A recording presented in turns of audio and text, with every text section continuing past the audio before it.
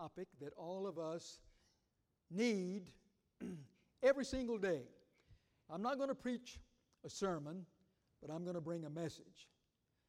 I'm not going to be preaching at you. I'm going to be bringing a message to you and for you and with you, because everything I say to you applies to me as well. And I believe every message from the Bible is a message from God. So God loves you. He wants you to know His Word and His message. And today we are beginning a series from the Bible is a message entitled Step into Strength. So God loves you for living. Step into strength. I didn't know I could even do that, but I did. Step into strength for living. That's what we're all about today.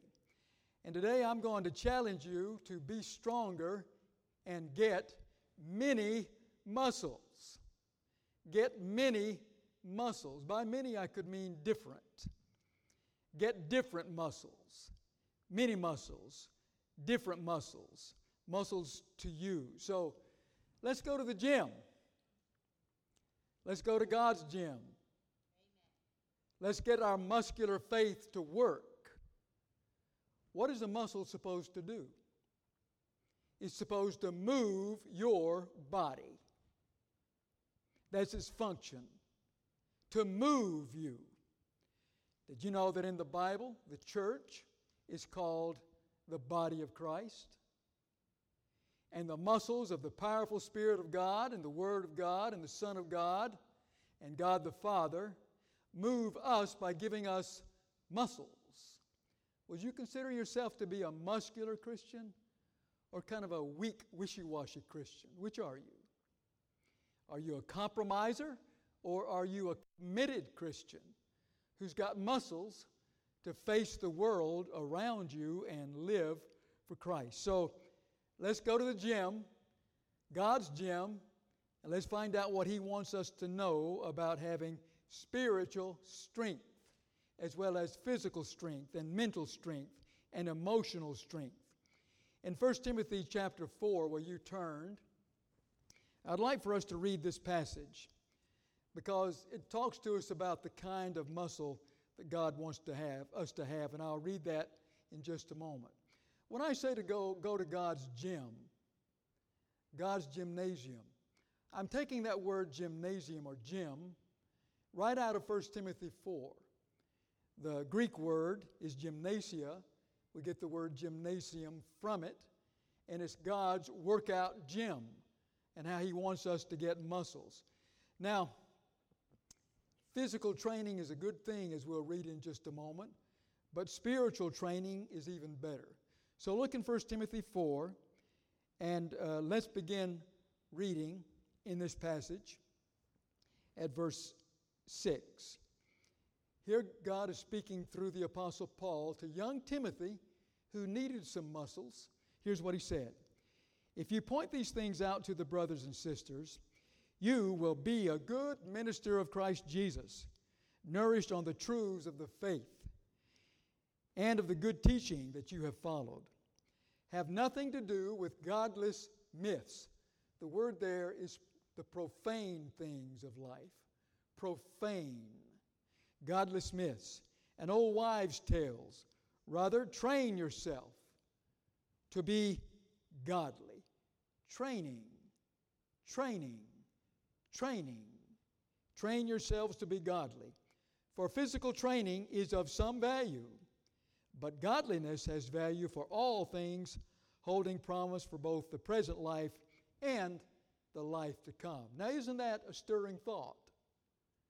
That we get strong for this life, but also for the next life.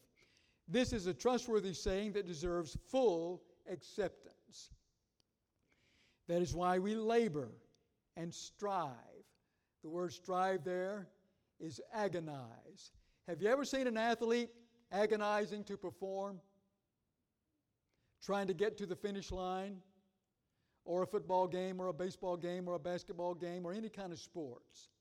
There's a certain agony in conditioning, in training, in fitness, in sweat, work, possibility of injury, coming back from injury, trying to win the goal, win your objective. There's a certain kind of agony in that. That's the reason many times when you see professional athletes lose, they'll cry. They'll hang their head in sorrow. They'll feel the pain. They'll put their arms around each other because they have agonized to win, but they lost. But then they'll come back and they'll be ready to fight the good fight once again. So the Bible tells us this is a trustworthy saying that deserves full acceptance. That is why we labor and strive, because we have put our hope in the living God, who is the Savior of all people, and especially of those who believe. Now, when you look at the word especially, you could put the word effectively there. Effectively for those who believe. Or particularly for those who believe. When God saves someone, He saves them individually, particularly and effectively, because they put their faith in Christ, the Son of God. So the Bible tells us that we are to get fit. Now, what does it mean to be fit in Christ? What does that mean? Well, let's take the word fit for a moment. F-I-T. First of all, to be a muscular Christian, you must be willing to follow. It's not easy to follow Christ. It takes determination, faith, vision, power, perseverance, even long-suffering. Secondly, I. And that I means that you have integrity. You're not a part-time Christian, a fair-weather Christian, but you are a totally committed person of integrity to follow Christ all the way, not halfway, a part of the way, 3/4 of the way, but every step of the way. Integrity counts. And then T, F-I-T, teachable. Every Christian is to be teachable, to learn more and more, line upon line, and precept upon precept, daily, weekly, monthly, annually, to keep on learning and keep on living and keep on loving. That's what a fit Christian is. That's what makes a Christian muscular. So the Bible tells us, and I want to share with you two things today. Number one, I want to talk with you about eternal muscle that we read about a moment ago. And then I want to talk to you about effective muscle. Eternal and effective muscle. So the Apostle Paul started out by telling Timothy to train yourself. Nobody's going to do the training for you either. You and I have to take care of our own body as well as our spiritual life. Now, most people in their mind, they want to work out. They want to get muscular. They want to be strong. They want to build muscle, whether it's physical or spiritual. But let's just face it, the average person is not very good at being disciplined, being fit in their physical or spiritual life. You know what the number one excuse for many people who always talk about getting fit but never do? It goes something like this. Well, I'm going to go to the gym. I'm going to start working out. I'm going to start watching my food. But before I go, I kind of want to lose a few pounds and gain a little muscle before I go over to the gym. You know. And by the way, would you hand me one of those Twinkies? That's how a lot of people think. It's like that thought, well, I'm going to the doctor to find out what's wrong with me as soon as I get a little bit better. You have to go to God completely and take the responsibility for yourself and know the value of godliness. He says here in 1 Timothy that spiritual value for fitness and strength is good now and forever. Now and forever. It has value beyond just a physical muscle. It has spiritual vitality in it. And it combats godless myths. Godless myths. There are so many myths in our culture today, so many things that are causing us to fall, and they're godless. They don't have God in them. They're secular. Secular. S-E-C-U-L-A-R. You know what that means? God is left out. By design. By purpose. That's that word I was talking to you earlier about, profane. A profane society becomes secular. A secular society is basically a godless society by design. Now, praise God, and I want to go on record right now as saying that in America, because we need them, don't we? To offset and overcome and defeat the godless, secular politicians who have so much sway in our country. So how can you tell when a society is secular? How can you see the signs? I'm going to give you a few, okay? I'm going to give you some of the signs. Now, don't get depressed because the battle is still on. But here are a few signs of a secular or profane society. Number one, it's okay to promote lawlessness, to defund the law keepers, and to defund the police. Secondly, it's okay to promote human abortion rights and completely pass over the divine right given to every baby to come into the world and have a life ordained by God. When it gets to the place where the law defends all of those negative things, and thank God the Supreme Court recently changed that law. But what's happening now? The profane are rising up. The secular are rising up. They want their voices heard. They want to turn around what was turned around. Another sign of secularism. Another sign is that it's okay to break down the borders of America, which provide our safety and our citizenship, and to allow illegally those who want to come to America, bypassing every law we've ever made. And by the way, there's a steady stream of crime and criminals and drugs coming in across our border, and that's a part of a society that ignores and will not enforce the laws of the land. Another sign of secularism is to give away money repeatedly and completely destroy, now hear me, the work ethic in America. Already it's swirling around the toilet. To destroy the work ethic. What is the work ethic?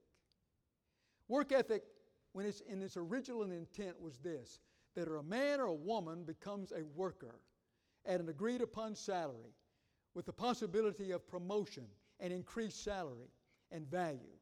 And by the work that they do, they bring value to the company, and they actually create more value than the company would have if they didn't have you. That work ethic is gone from many, many places. But that is the biblical work ethic that God talks about in the Bible. Another sign is to persecute people of faith, whether in the military or in civilian life, and enforce radical politics under the guise of freedom to shut down faith in America. Another sign of secularism or profane life is to completely confuse the children and the young people of the young generation with gender identity teaching and transgender politics that are trying to infuse the school system, the universities, the homes, to go contrary completely to what God says about human beings and who they are.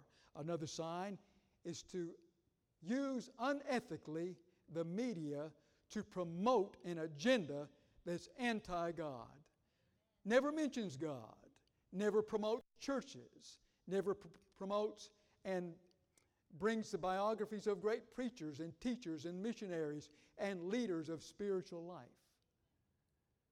Even in our local news, you don't read stories about churches and pastors and congregations and the good work they do, because it's a secular organization.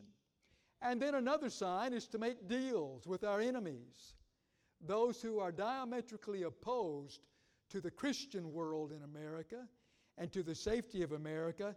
And our government many times can make deals with these regimes who want to get revenge on America and even create nuclear weapons to destroy our nation. And yet, the laws are made. The treaties are put into effect. Why? Because we're ignoring God's Word, God's ethics, God's purpose and plan, and there's a battle going on. That's the reason you need muscles. That's the reason you and I need to be muscular Christians, to know what we believe and to know what we know God is telling us. And so the Bible tells us that you and I ought to be fighting for our faith. We ought to be agonizing in prayer. Now listen to me carefully. I don't want you to go into depression about what's happening. I want you to understand this. The darker it is, the brighter God's Word. The tougher things get, the stronger you can get. The harder it is, the more people God will raise up to fight the good fight in the battle. Yet we're in the battle. We're agonizing in the battle right now in our nation. And we specifically want to win people to Christ. That's what Timothy said, to bring the gospel and to win people to Christ. And how do we do that? One by one by one by one by one. People are won to Christ one by one. One by one.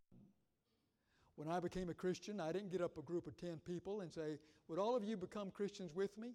No, I had to deal with the Lord, and the Lord had to deal with me in a private way, and then it became public when I publicly confessed Christ. Your profession of faith in Christ is private. Only you and God can make that happen through your faith and His grace. But then it becomes a public thing. You're baptized publicly. You confess Christ publicly at work, at home, with your kids, with your neighbors, with your friends. You go to a public church. You hear the public word read and preached and taught. You serve publicly in the body of Christ. It's a public thing. You give, you pray for, you love the people of God publicly. It's a body of Christ that's known in the world. But it happens one by one. One by one. That's what God's doing today. I told our church on Wednesday night at Uplifter Worship about a man named David who served in the Navy. And by his own testimony to me, this happened this week. He was telling me that he was a drug addict. He was definitely an atheist, but he was a hateful atheist. He hated Christians. He hated the church. He hated the gospel. And on board, there was a man there who was a Christian and made it known by something he said and did on board ship. And this man, David, by his own testimony, attacked him verbally, mentally, emotionally. For 3 solid days, he attacked the man every way he could. He broke him down. He broke him down. He broke him down until the man, the sailor, actually cried. He cried. And he ran. And he hid. He cried. And this man is thinking, I've done my duty. I've done my job. I've broken down another false Christian. But you know what happened? That sailor who was broken went down, and God took the broken pieces, and He blessed him in a special way and gave him muscles. He stood up. He went back up in front of David, and he said, listen, yeah, you broke me down temporarily. You really made me cry. You made me doubt myself. But God told me something, and I'm here to tell you. People come to Christ in strange ways. And God wants you to know that you're going to become a Christian. God's after you. You're the one that He's going to change. And through that few words of that man, that sailor who was broken and came back to be a blessing, that man became a Christian because he couldn't figure out how in the world did he come back and say that to me. How in the world could he come right back up in my face after I humiliated and before the others and say what he said to me unless he is a strong man who can't be broken for real. And now that man that was speaking to me, he works for a large company in our area, but his goal is to be, and that's what he does now as a volunteer, as a chaplain. He speaks to drug addicts, to criminals. He goes to the jails. He wants to become a full-time chaplain. Can you believe it? The man who hated God, hated Christians, now loves the gospel and loves people and is letting people know. So God gives us eternal muscle. Eternal muscle. That's what 1 Timothy chapter 4 says. And then the second thing I want you to see is effective muscle. Effective muscle. God gives you muscles that He gives you for a reason. They are to have an effect. They are to move you, to make you a strong, strong Christian. So when the Bible talks about us having strength, here's a passage from the Bible that talks about strength and bearing fruit. I'd like to invite you to look up here on the screen and read this aloud in a good, clear voice with me. There are 2 slides here. You ready? Live a life worthy of the Lord and please Him in every way, bearing fruit in every good work, growing in the knowledge of God. Now pay close attention to those 2 words, bearing fruit. Bearing fruit. Let's go to the second part. Let's read it. Being strengthened with all power according to His glorious might, so that you may have great endurance and patience. And it takes great endurance and patience to bear fruit and to be strong enough in your Christian life to be the kind of Christian who strives to bear fruit for God, to bear fruit.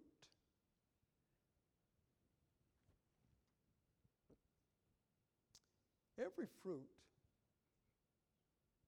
begins with a seed. That's the reason Jesus gave this parable as the Word of God. It's thrown out everywhere. To the greatest and the least, the richest and the poorest, of every color, every nationality. The seed goes out, the Word of God, and that seed is meant to bear fruit. Some of it does, much of it doesn't. But the fruit that does bear fruit, a seed that does bear fruit, Jesus said, will bear 60, 30, 60, 90, and 100-fold harvest from one little seed. So you and I are to bear fruit for God with seeds. Excuse me just a minute. I don't want to happen to me what happened to me last Sunday. Seeds are very, very important. Seeds. Wasn't it Jesus who said, if you have faith like a little, what was it called? A mustard seed, you can move mountains. If you have a little seed of faith. That's how God works. He works with seeds. And your strength comes from seeds. Now I'm going to close the last half of my message with the Bible teaching about the seeds of strength. On Wednesday night, we're talking in our message in Uplifter Worship about living 9 times better. Did you know that every Christian will live 9 times better than the life you used to have before you became a Christian? And 9 times better than any life any secular person or unbelieving person is living today. Now, why do I say 9 times better? Because the Bible says we have 9 fruits. Turn in your Bible to Galatians chapter 5. Many of you know this very well because you're here every Wednesday, and we've been studying this passage.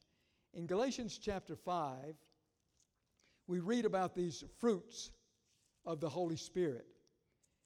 And so let's look at them once again and just remind ourselves how good God is to it. Look at verse 22 of Galatians chapter 5. He says, I'll give you a moment to get there, Galatians 5:22, but the fruit of the Spirit. By the way, how does fruit grow? From a seed.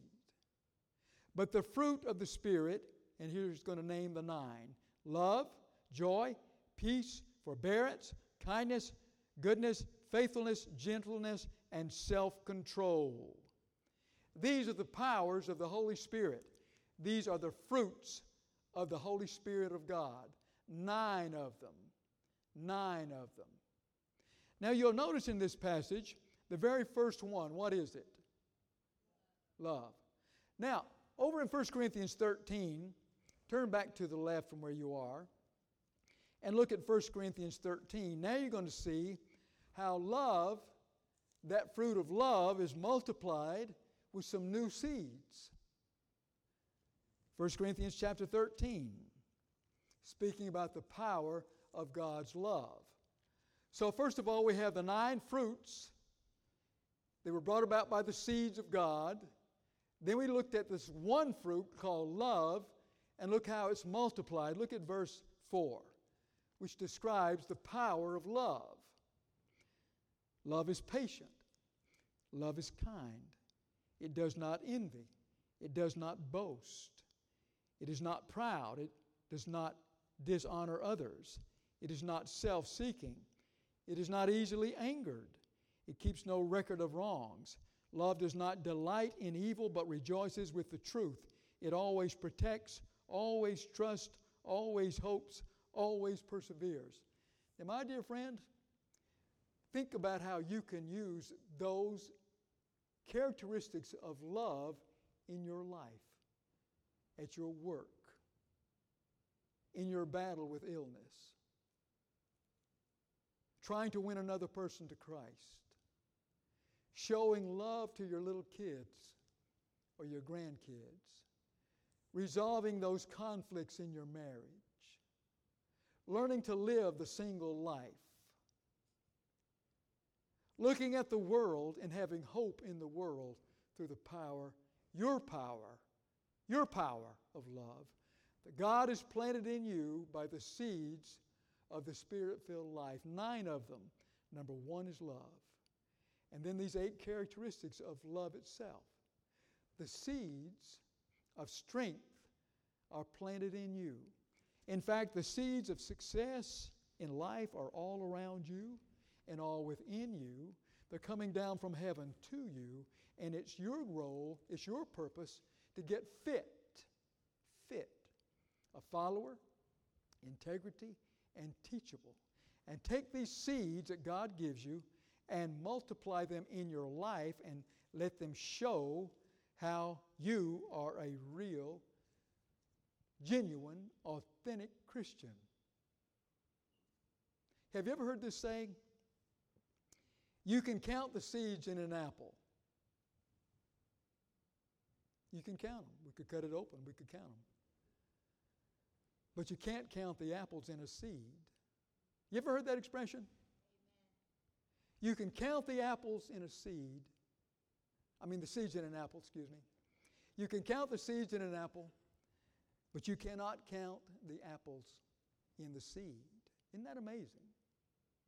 Now you think, Pastor, that is so cute the way you said that. That is so nice. I like those little nice Christianette things. But I'm going to prove something to you today. I want to prove to you that this is a dynamic fact of life. And I'm going to use this apple to do it.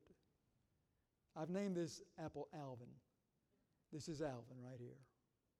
So I want to give you some facts about apples and seeds. Samuel Rottenheiser is the man who gave me these facts. I brought them with me. So I'm going to use my cheat sheet here just to give you some facts. It's not a cute little saying, it's reality. So, for example, some apple statistics. The only apple that's native to America is the crab apple. But you know it takes a crab apple to join forces with every other kind of apple there is before that other apple can be made? Did you know that? It's the basis of all apples, the crab apple. Secondly, it takes about 2 pounds of apples to make a 9-inch apple pie. Now, I think it'd be entirely fitting for some of you ladies to do that. Make those apple pies and drop them off at the church office, and Shelley and I will find out just exactly how well you did.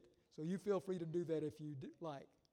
He went on to say that there are 7,500 varieties of apples grown in the world. Say that number with me. 7,500. Where'd that come from? Where'd it come from? A seed.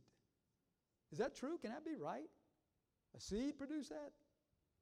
He goes on to say that there are 100 varieties of apples grown commercially in the USA, and that apples are grown in all 50 states of the U.S. Who planted the first apple trees? The Pilgrims. And then Johnny Appleseed came along and went to this is a true story, went to every state in the Union planting apple trees.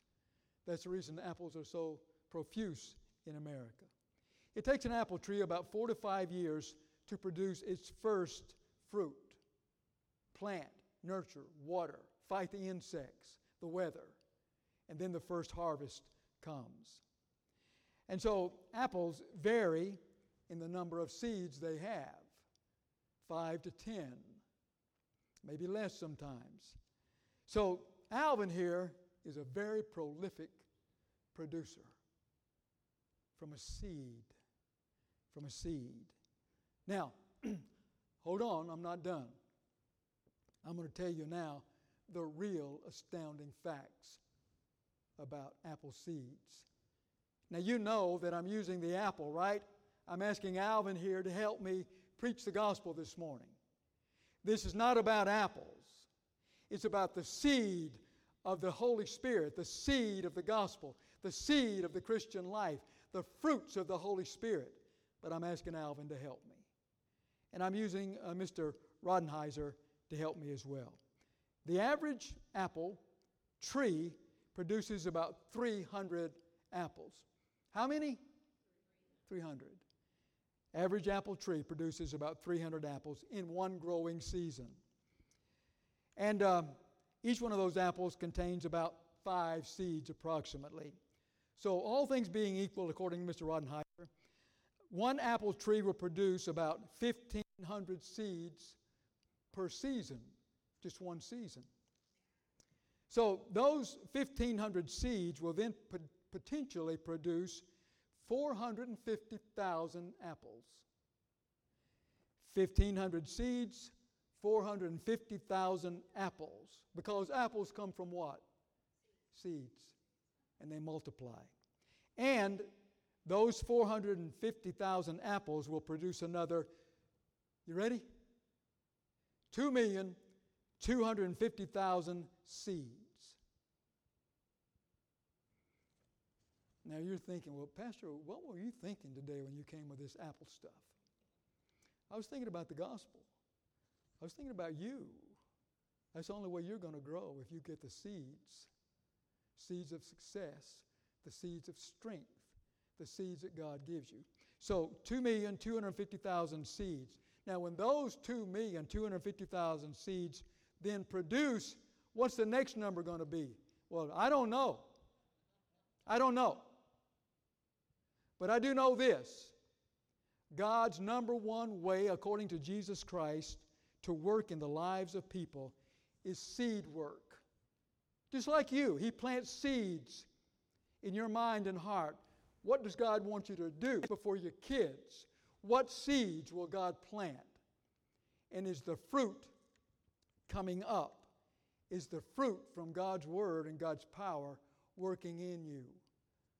Now here's the secret. Jesus, using this idea of the branches and the fruit, also used the vine. Can you see this slide? Read it out loud with me. This is a quote from Jesus. I am the vine, you are the branches. If a man remains in me and I in him, he will bear much fruit. Apart from me, you can do nothing. Now that's pretty powerful. You can't do anything without Jesus Christ. And you can't bear any fruit without the seeds. And you can't bear and get any seeds without the Holy Spirit. But Christ has been throwing these seeds out.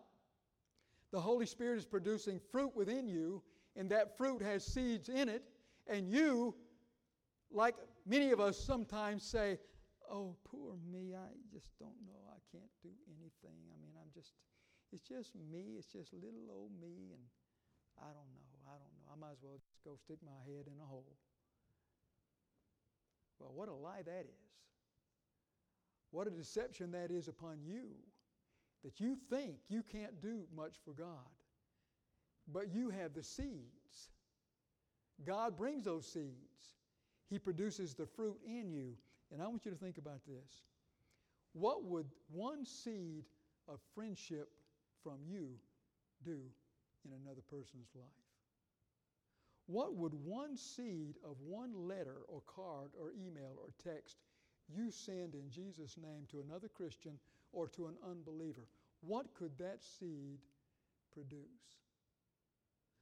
What could the seed of one word of encouragement or one word of testimony, when you're trembling and afraid to say anything, you won't let the seed into the ground, the soil. But what if you did? If you trusted God to take that seed and bear fruit in it, if you would give one word of witness, one word of encouragement. What if one seed of relationship was developed in you with another person without Christ that you could cultivate and help? What about this? What if you planted one seed of a holy habit that you did every single day? You planted that seed of a holy habit, whatever that holy habit needs to be, and every single day you did that thing. How much fruit could that produce from that one seed? What would happen if you read just one book of the Bible 5 times in a row? Not necessarily in one day, but you read it 5 times in a row. How much seed and fruit would that one seed of your reading produce in your life? Because now you know God better. One seed. One seed. What if just one seed and your helping hand was stretched out? Could be to a rich person, to a poor person, to a sick person, to a mentally off person, to a braggart, to an egomaniac, to an atheist. But one helping hand, somehow, some way, reaching out, that's the seed. And that seed could produce fruit in your life and to them. What about this? What if you decided to kill one sinful seed in your life? Because that seed's been producing in you all this time. You've let it live. You've cultivated it. You like it. You like to see it. You like to feel it. But what if you killed it?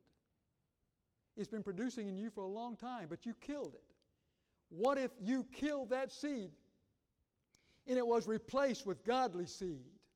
How much better would your life be? How much greater and stronger would you be as a Christian? Or finally, what if you made one God-honoring resolution? Just one. One resolution. It's not the new year, I know that, but what if you made a resolution? You know what you can make.